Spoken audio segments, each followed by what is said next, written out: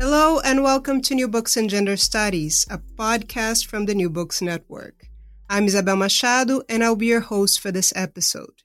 Today I'm talking to Hafsa Lodi about her book, Modesty, a Fashion Paradox, which was published by Neem Tree Press in 2020. Modesty, a Fashion Paradox investigates how and why modest fashion became a mainstream global retail trend. It looks at the causes and key players behind the global fashion trend, while also exploring the controversies that surround the concept. Hafsa Lodi is a fashion and lifestyle journalist and author, and has written for numerous newspapers and magazines in different parts of the globe. Hafsa, welcome to New Books in Gender Studies. Thank you so much for having me. Before we talk about your book, could you tell us a bit about yourself and how did this project come about? Sure. So I am an American Pakistani currently living in Dubai in the United Arab Emirates. I was raised in the States and then at the age of 14 relocated to Dubai. Then I went to study journalism. I did my undergrad in journalism at Ryerson School of Journalism in Toronto. And I did my master's in Islamic law at London's University of SOAS. So, and then I've been a fashion journalist, fashion and lifestyle journalist for the past 10 years, covering fashion and culture and lifestyle in the Middle East and beyond. And a lot of my work kind of centered on this modest fashion movement that's been gaining momentum over the past decade. I was the only Muslim female fashion writer on staff at the national newspaper in Abu Dhabi, where I worked full time, and a lot of while hijab wearing models were becoming a big trend in the West, and these different high end designers were starting to kind of portray modesty in a big way on the runways. This was happening, and I kind of just automatically was the journalist who was getting assigned these stories just because I'm Muslim and I had this background. I personally identify as a modest fashion consumer, so I was just happened to be that I was reporting a lot about modest fashion. And then I was approached in 2018 by Neem Tree Press. They commissioned me to write a book exploring this whole movement. I think she had Googled some modest fashion. She'd seen my articles and my work on it, Archana from Neem Tree Press. And yeah, she gave me this opportunity of a lifetime and I gladly accepted the challenge. And then we just launched the book last week in the US. Yeah, I'm glad we have a chance to talk to you about it. So from reading your book, I realized that there is no single, let alone a simple way to answer this question because it means different things to different people. But could you define modest fashion for us? Okay, so I think a broad definition that I try and use when I discuss modest fashion is that it refers to clothing that generally covers the shoulders, possibly up to the wrists, and covers the knees, possibly up to the ankles. It does not have plunging necklines, and it's not clingy, so it's loose fitting, and it's not made from transparent or see-through materials. So it's loose fitting. It's not see-through and not clingy, and overall does not accentuate a woman's body in any way. Also, it may or may not include the covering of the head. I see. Throughout the book, you switch voices, right? From the observer, the analyst, to providing first-person accounts that share your own experiences. Talk about that decision. Yeah, so this was when this project was kind of handed to me, I knew that I was a good kind of spokesperson for this as well as reporter, because I myself have had many challenges sourcing modest fashion as a teenager living in the US. And just as an overall modest fashion consumer, I thought it was important to have my voice in there because I've also observed this rise of modesty in fashion. It's not something that I'm new to or kind of researching from an outsider's perspective. I feel like I'm an insider in this movement as well, even though I may not be the visibly Muslim hijab wearing face that this movement kind of has put in the limelight. So I thought it was important to not only include my own kind of teen experiences, like my struggles in the US finding modest fashion, but also just as that non-hijabi voice, just to show that there are different definitions and levels of modesty. And a lot of the women I interview in the book are visibly Muslim. When I say visibly Muslim, I mean a woman who wears hijab and thus looks Muslim. So a lot of the women I interview do wear hijab, and they're very, adamant about the hijab being part of faith and part of their definition of modesty and part of their lifestyle.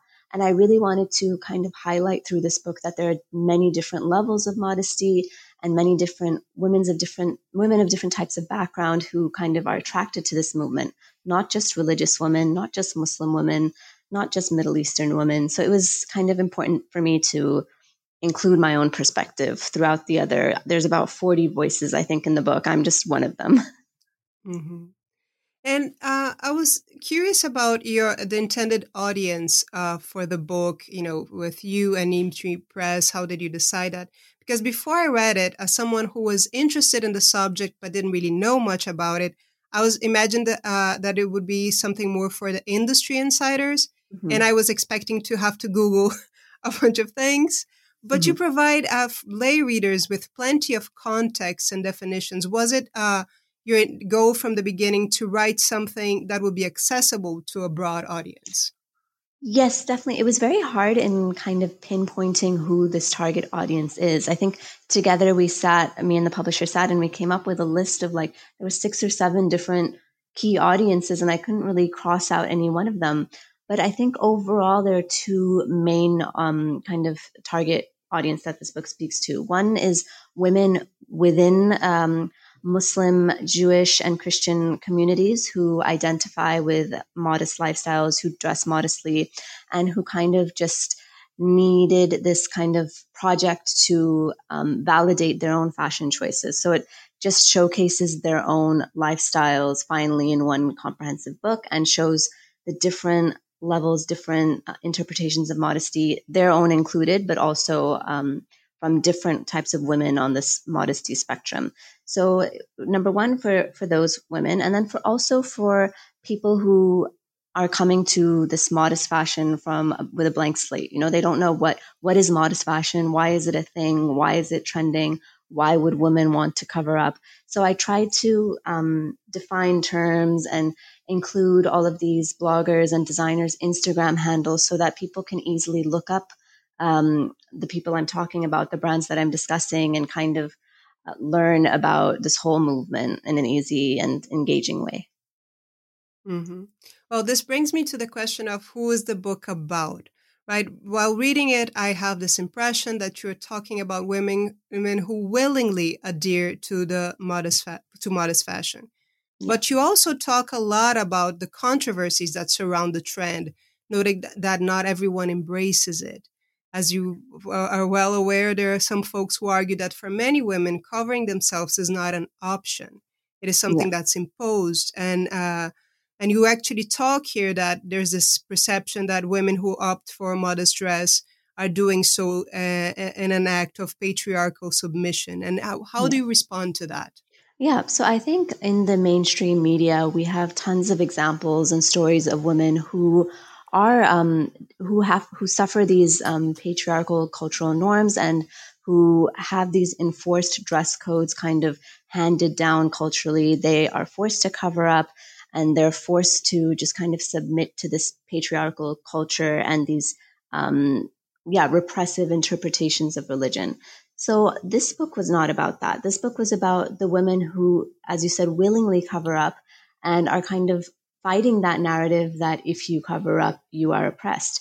Because this generation, my generation, these millennials who are opting for modest fashion and covering their skin in these beautiful, fashion-forward designs and following mainstream trends while still adhering to their dress code guidelines, they are doing so out of their free will and out of not always just for God or for religious ambitions, but oftentimes just because they like covering up, they feel more comfortable.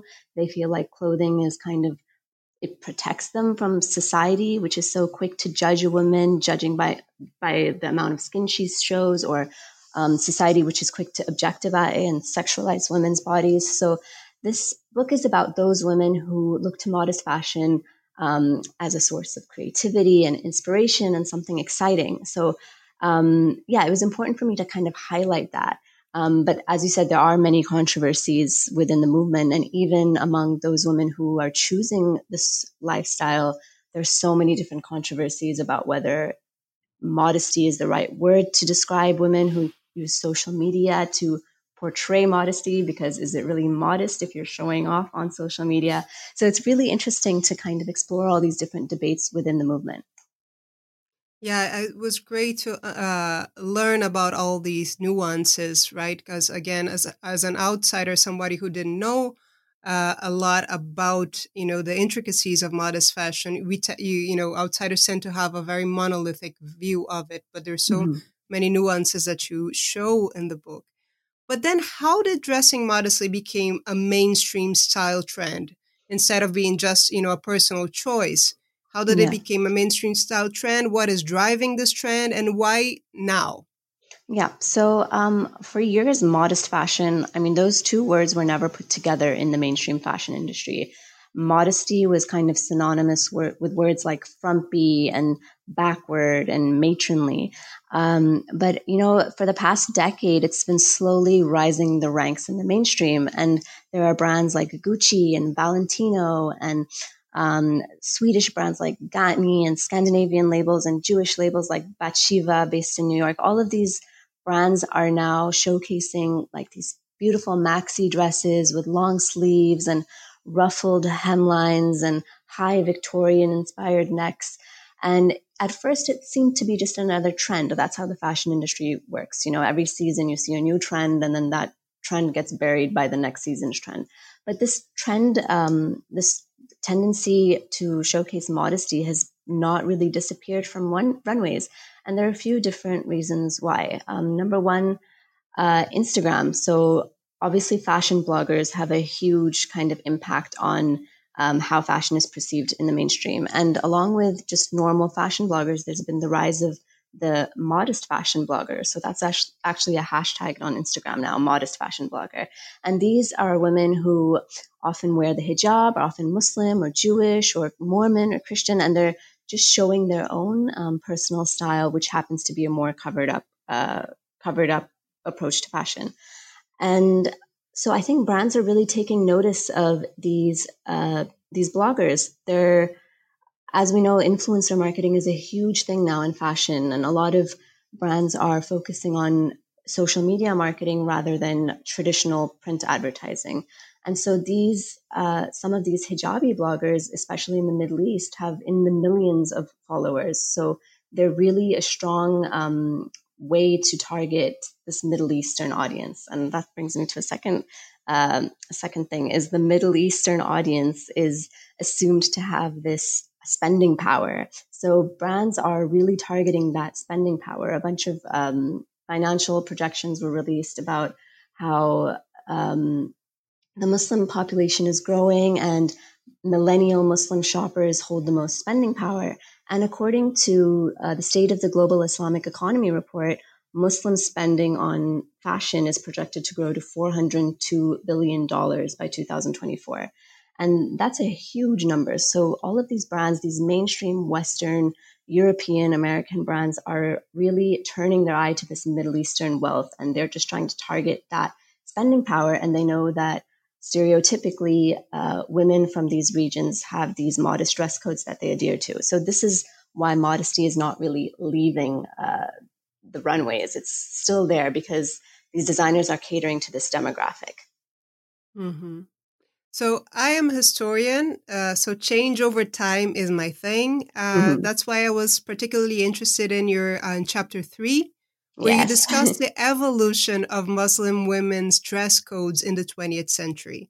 I know it happened very differently in different countries and different parts of the world, but could you point out to some general or common trends? Yeah. So this is actually the chapter that was most enlightening and eye-opening for me. And this was kind of, I guess, my most research went into this chapter because I didn't really know the history of these different Muslim majority countries. And it was really interesting to learn that modest fashion is not necessarily ingrained in these countries for years, since time immemorial. It's not like the hijab has been a permanent fixture in Muslim countries, which is what I naively assumed it to be. So I look at a few different countries, and it's really shortened, and we really had to be brief in this chapter. A lot was cut out, but just for space. But it was really tough to kind of narrow it down, because obviously we can't just describe pages and pages of history. This wasn't a history book, but it was important to get these few key themes across. So in countries such as Egypt and Turkey and Iran, we saw that a lot of women today are opting for modest dress or hijab, even if their mothers or grandmothers had never worn hijab. So it's really this millennial trend being driven by different political ideologies and anti-Western ideologies over the past few years. So if you look at the 1979 Islamic Revolution in Iran, pre-Islamic Revolution, women were not allowed to be employed if they wore hijab. There was actually a ban on hijabs. So, and then right after the revolution, women were not allowed to be employed if they didn't wear hijab. So just one government changes, and suddenly the entire kind of women's dress code is this massive shift in perception of women and their bodies and how they decide to cover up. So it's really interesting to see that. And then even in Indonesia, there's been a different when leaders were trying to kind of showcase this westernized front and this the spirit of modernization in accordance with Western values, there's this tendency to distance from the hijab and from cultural dress. But then there are these kind of young revolutions occurring in university campuses where women are deciding from their own religious interpretations, their own political interpretations, that they want to identify as visibly Muslim. They want to look visibly Muslim. And part of that is taking up modest dress and oftentimes the hijab. So obviously every country was very different, but it was just really interesting to see this general trend. Mm-hmm. I found it really interesting to read about the class component in the evolution of this trend, because while now this is a very lucrative industry and a trend that's embraced by wealthy people, you noted that, and I didn't know that covering up in some places was associated with working class or rural women. Yes. I love the example, for instance, of Egyptian cinema. Yeah, could you talk about that? Yeah, so in Egyptian cinema, actually, I found this throughout the research that in the cinema, there were very, very few representations of hijabi women in film and cinema. And the very few times when they were there, they were only the picture of the rural working woman on the farm or the villain. So it was just very interesting to see that hijab was connotated to the lower working class, not the, the wealthy society, which is exactly what you said, which is what the modest fashion industry now is targeting, this wealthy Middle Eastern consumer who wears designer hijabs. Yeah. So another important point here for me was who is profiting from this trend. As you mentioned, you have these fashion brands that are adhering to it. But there was a quote from someone you interviewed that caught my attention. And the person said, Muslim women are hot right now. The thing is, we cannot be cool with a society vilifying our identities while trying to profit off of them. So what's your take on what can be perceived as some sort of opportunism or even cultural appropriation of these luxury brands? Yeah, definitely. That's a big, while the modest fashion movement is definitely being celebrated by many women, by many Muslim women, many other women like Amani Al-Khatib, she's the woman who you just quoted. She's the founder of Muslim Girl, which is an online platform in the United States that amplifies the voices of Muslim American women. And she's actually running for Congress. So yeah, she's a really powerful change maker. She points out that, modest fashion might be hot, and we have these hijabi women all of a sudden in mainstream ads, and that's great. But who's really profiting off of this? Not the Muslim community, not the Muslim women. It's these Western brands with big budgets who are just using these Muslim women often as just kind of showpieces to show that, yes, we're ticking off the diversity box. We're catering to this demographic. But are they really supporting these Muslim communities? So that is one issue that is kind of raised in the book. And it's not something I delve that into. I wish I kind of did delve deeper into it. But yeah, this is one of the issues with the industry. And so a lot of solutions that are perhaps raised to kind of counter this is to employ Muslim women in these brands and consult with Muslim women and don't just design for them and hand it over to them. Incorporate them into the decision-making process. So yeah, that's one of the solutions for this. And then yeah, cultural appropriation is such a loaded debate and it's so tough. But like, if you ask me, in my opinion, I don't think modest fashion in general is cultural appropriation. I think even when designers put hijabs on the runway, I don't see it as a negative thing. I see it as a positive display of recognition of this demographic. Mm-hmm. Yeah, but you also show another alternative is you actually have a chapter that's named For Women by Women, Yes. right? There are women who are taking charge of this process as well. Yes.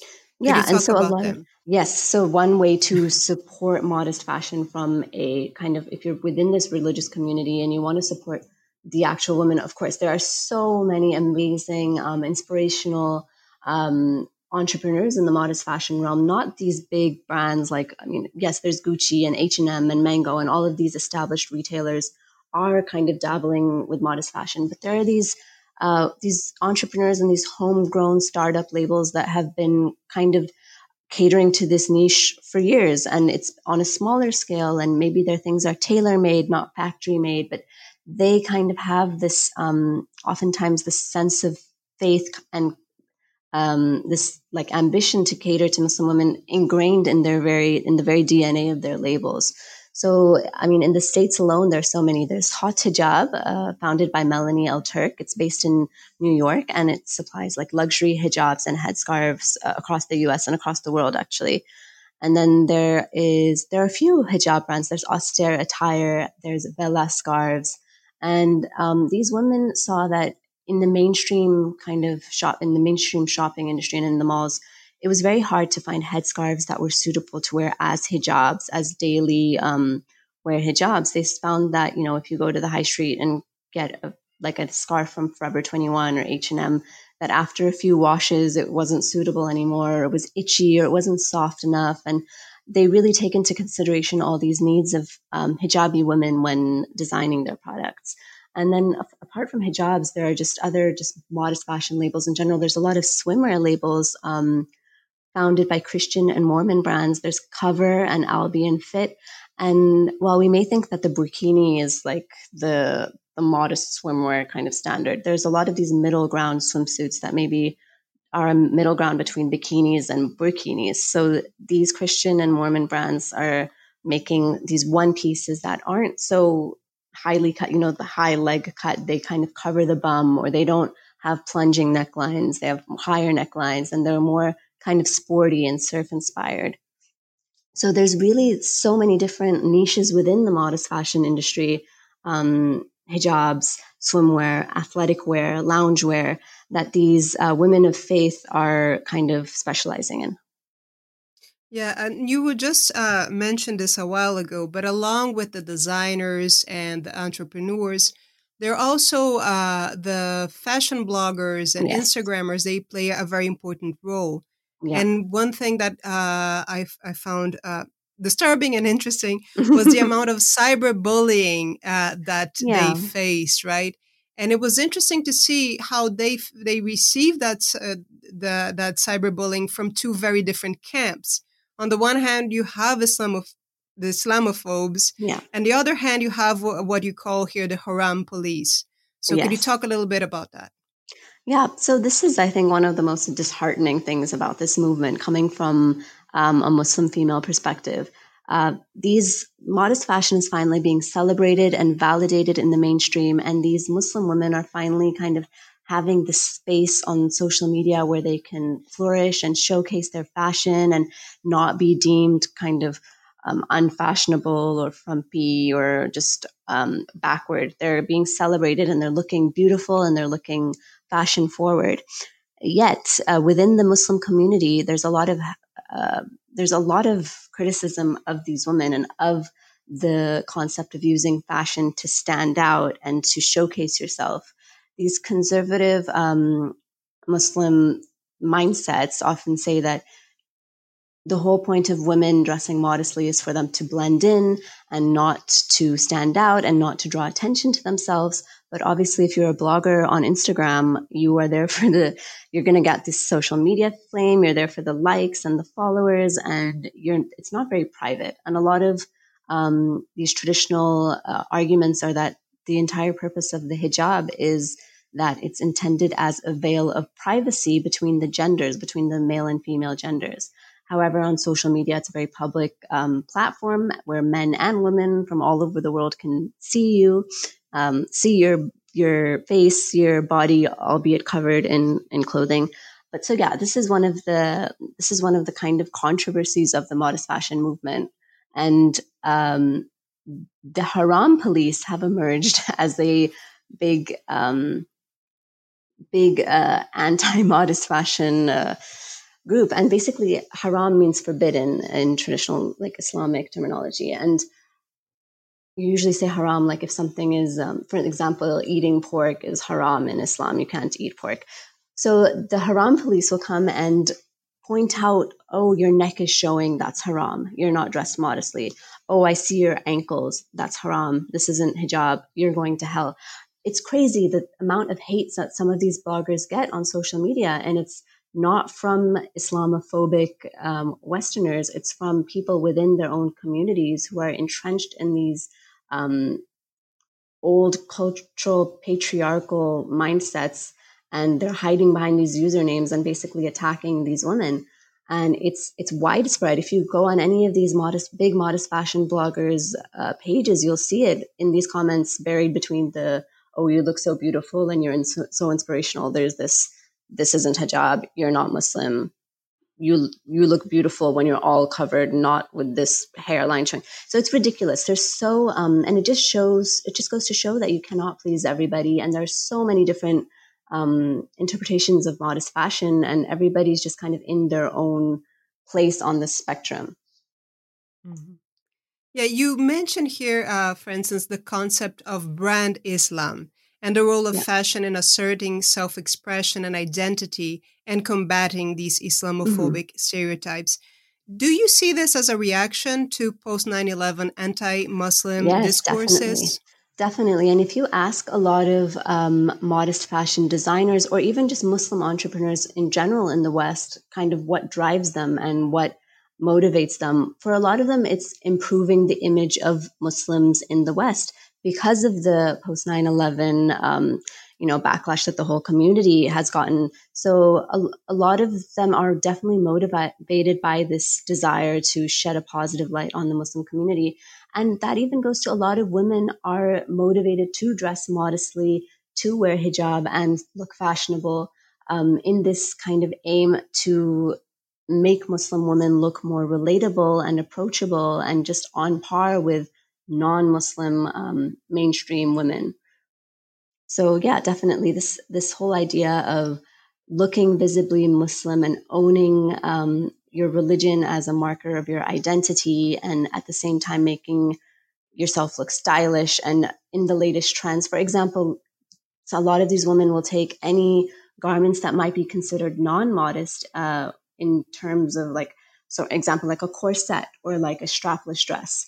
They'll wear that with a white button-down shirt underneath, and they'll show that you can be stylish and wear any item of clothing through layering, and I can wear the same garments as you, and I can still adhere to my religious dress code. So it's really this kind of taking of this, taking of that, and kind of trying to portray the best of both worlds. Mm-hmm. I was raised in Brazil, but I've been living over half of my life outside of the country I was born in. So there was something that a designer that you interviewed said that really resonated with me. And they said, I guess I've walked this bridge where I'm bordered Hmm. by both worlds. And I wanted to create things for people who Yeah. are in the middle, who do not have a place. So it was interesting to me to see the transnational or diasporic element of the experiences that you describe here. Could you talk Yes. about that? Yes. So this designer, her name is Safia Abdullah, and she's a Libyan Mexican, half Mexican, living in Dubai, but raised in California. So she's super transnational and multicultural, and her modest wear brand is called, actually, let me correct that. She doesn't call her label a modest wear label. She says that it's modest inclusive because she doesn't want to be pigeonholed into this modest fashion category. And also, she doesn't want to be opened up to this. As I mentioned before, the haram police who will point out this isn't modest, that isn't modest. So she really wanted to avoid that kind of negativity and just call herself a modest inclusive label because it can attract different interpretations of modesty. But she herself, she wears hijab, she covers her head, and she makes these really cool. I think the best way to describe them is beanies. They're like these floppy beanie hats that hijabi women can wear over their head, cover their hair, but it's not a tight fitting headscarf. And she makes these in like rose gold and metallic silver, chrome finishes. So they're super glamorous. They're easy to wear. They're not these obvious traditional hijabs. So yeah, she really wanted to kind of make something that you could wear that looked trendy, that wouldn't make you necessarily stand out in the West, but also that would boost your confidence, make you look glamorous. So yeah, it's really this balance that a lot of these designers that they strive for is looking, covering your skin and also looking beautiful on a mainstream, according to mainstream standards. I wouldn't say Well, beautiful, the sorry, it's book, stylish. Yeah. yeah, gotcha. Well, the book focuses mostly on Muslim women. You also mention non-Muslim designers and consumers who are invested in modesty. Could you talk about Mhm. that and what would be the main differences, especially in terms of Mhm. aesthetics of style? Yeah. Um, so, especially in America, Jewish women have long been proponents of modest fashion and there's been Jewish designers serving the modest fashion community for years. And many Muslim women have actually been buying from these Jewish designers too. And I kind of wish I included more about these non-Muslim designers and bloggers because they're really important and instrumental to this global modest fashion movement as well. We're seeing Muslim hijabi faces as kind of the faces of the movement because of those financial numbers I mentioned earlier, because designers see the Middle Eastern spending power. So they're catering to that market with these hijabi, Arab looking women. But Jewish and Christian women are just as instrumental to the modest fashion industry. And in New York alone, there are 3 Jewish brands that I mentioned. There's Mimu Maxi, the Frock NYC, and Bathsheba. And sorry, you just mentioned the difference in aesthetic. So there's a big difference in aesthetic between, I would say, Western non-Muslim modest fashion brands and Middle Eastern modest fashion brands. The Middle Eastern fashion brands are all about that glamour and that bling and that over-the-top embellishment, that that whole just glamorous aesthetic. Whereas the Western modest fashion labels, for the most part, are more elegant, demure, simplistic, minimalist, and more for an everyday practical lifestyle. Mhm. Some of the people you mentioned here discuss this contradiction between the consumerism, the waste, Mm, and of the capitalist production of fashion, right? A fashion yeah, trend, and a modest lifestyle and their religious beliefs. I would yeah. like you to discuss that and tell us if there's room for a concern with sustainability when we're Yeah. talking about, again, fashion trends or Yes, in this. definitely. And this is another aspect that originally, when I had first did my outline for the book, I hadn't really explored this. But once I got into it, I found it fascinating, and it even made me rethink some of my own spending habits and decisions. So, women who celebrate modest fashion, um, I mean, that's not enough to be modest. It doesn't mean go out and buy all these beautiful, long, covered up dresses. you have to take into account the different definitions of modest, not just physical modesty, but also that aspect of modesty where you don't overspend and show off, and that kind of social media aspect of modesty is there too. But especially with consumerism, there's this big contradiction, because people will say that modest spending is not about buying luxury designs and owning 100 hijabs and having these huge walk-in closets with, floor to ceiling garments that are modest in terms of they cover the skin, but overall is that modest behavior to accumulate so many material goods. So this was something that I needed to explore in the book. And of course, it seems at odds with sustainability, especially when you think of fast fashion. So of course, a lot of these Instagram bloggers and just everyday modest fashion consumers, myself included, we shop on the high street, we shop at Zara, we shop at H&M, we shop at these cheap Chinese websites that, have like really affordable clothing and speedy delivery. But, there are so many other considerations you have to think about, including sustainability, including is this ethically made? Are the workers being treated ethically? So that, I think, is a whole other tangent discussion about modest fashion. And it definitely, the ideals of modesty definitely conflict with consumerism in that sense. And considering that modesty has, again, different meanings for different people, do you think there can still be some sort of a coalition or a sense of community buildings surrounding it? That's my hope. And on a personal level, I really hope, especially in the Muslim community, that women can come together and, celebrate the kind of sisterhood that's fueling this modest fashion movement. Women who dress modestly, however that may be, we've long been ostracized for dressing modestly and for our limited dress codes. People see it as limiting and restrictive, but it's not. And we've been trying to change that narrative and fight that narrative for years. And finally, we're seeing success. So I really hope our little differences, whether that be one woman shows her ankle, one woman shows her knees, one woman doesn't cover her hair, I really hope those don't get in the way. We are seeing that often, like, as I said, with the Haram police. And as well, there are these big famous bloggers, modest fashion bloggers, who may have started off their journeys wearing hijab, and they have now since decided to take off their hijabs for personal reasons. And often they're getting so much hate on social media, and it's horrible. They're being ripped apart in the comments of their Instagrams, and it's really depressing to see that fellow Muslim women are shaming other Muslim women because their definitions of modesty may not be matching each other. So I think this is something that within the community we really need to address and fix.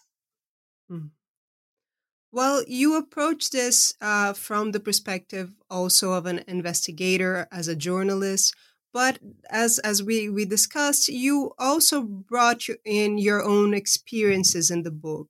So would you mind sharing how you personally negotiate these controversies and contradictions? Yeah, so the fast fashion one is one that is an ongoing struggle. The temptation to buy beautiful, cheap clothing is just really tough to get around. But I'm really trying to be more conscious in terms of my spending. I tried to place this 6-month challenge on myself where I wouldn't buy new clothes for 6 months, and I'm failing miserably, but I'm I'm trying.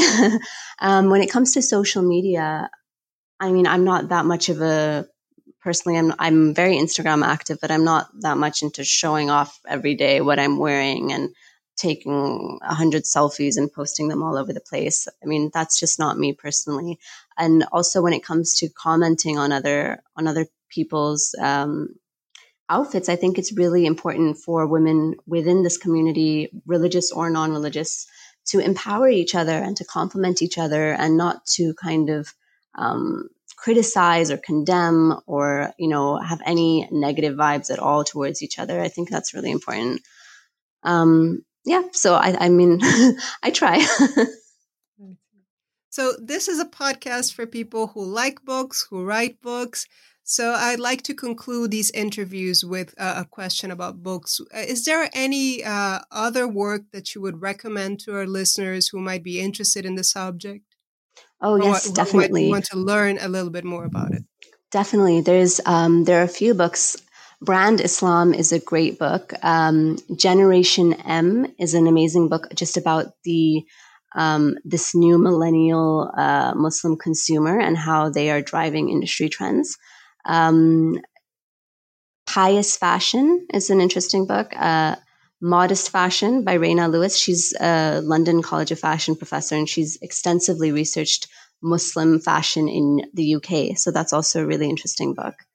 As well, just kind of these historical books. One about Egypt is A Quiet Revolution by Layla Ahmed. It was really interesting. On another note, just about like the kind of different depictions of women in the Middle East, there's one called Headscarves and Hymens, Why the Middle East Needs a Sexual Revolution by Mona El-Tahawi, an Egyptian activist and feminist, and that is super interesting. Oh, I could go on and on. There's so many books. Okay, I'll do one more. There's a book called Unashamed, Musings of a Fat Black Muslim, and it's written by Leah Vernon, who's a plus-sized hijabi model, spokesperson and social media personality. And it's about how being plus-sized, being Black, and being visibly Muslim hijabi have kind of worked against her in the industry, but how they've also made her stronger as a person. So those are some really interesting books that I'd recommend. Those are great. I'll have to make note of them. And where can folks find you on Instagram? Yes, I'm on Instagram. My name, Hafsa Lodi, HAFSALODI. I'm also on Twitter, but I'm way more active on Instagram. Okay. Hafsa, thank you so much for taking the time to talk to me. Thank you so much for having me. It's been an honor.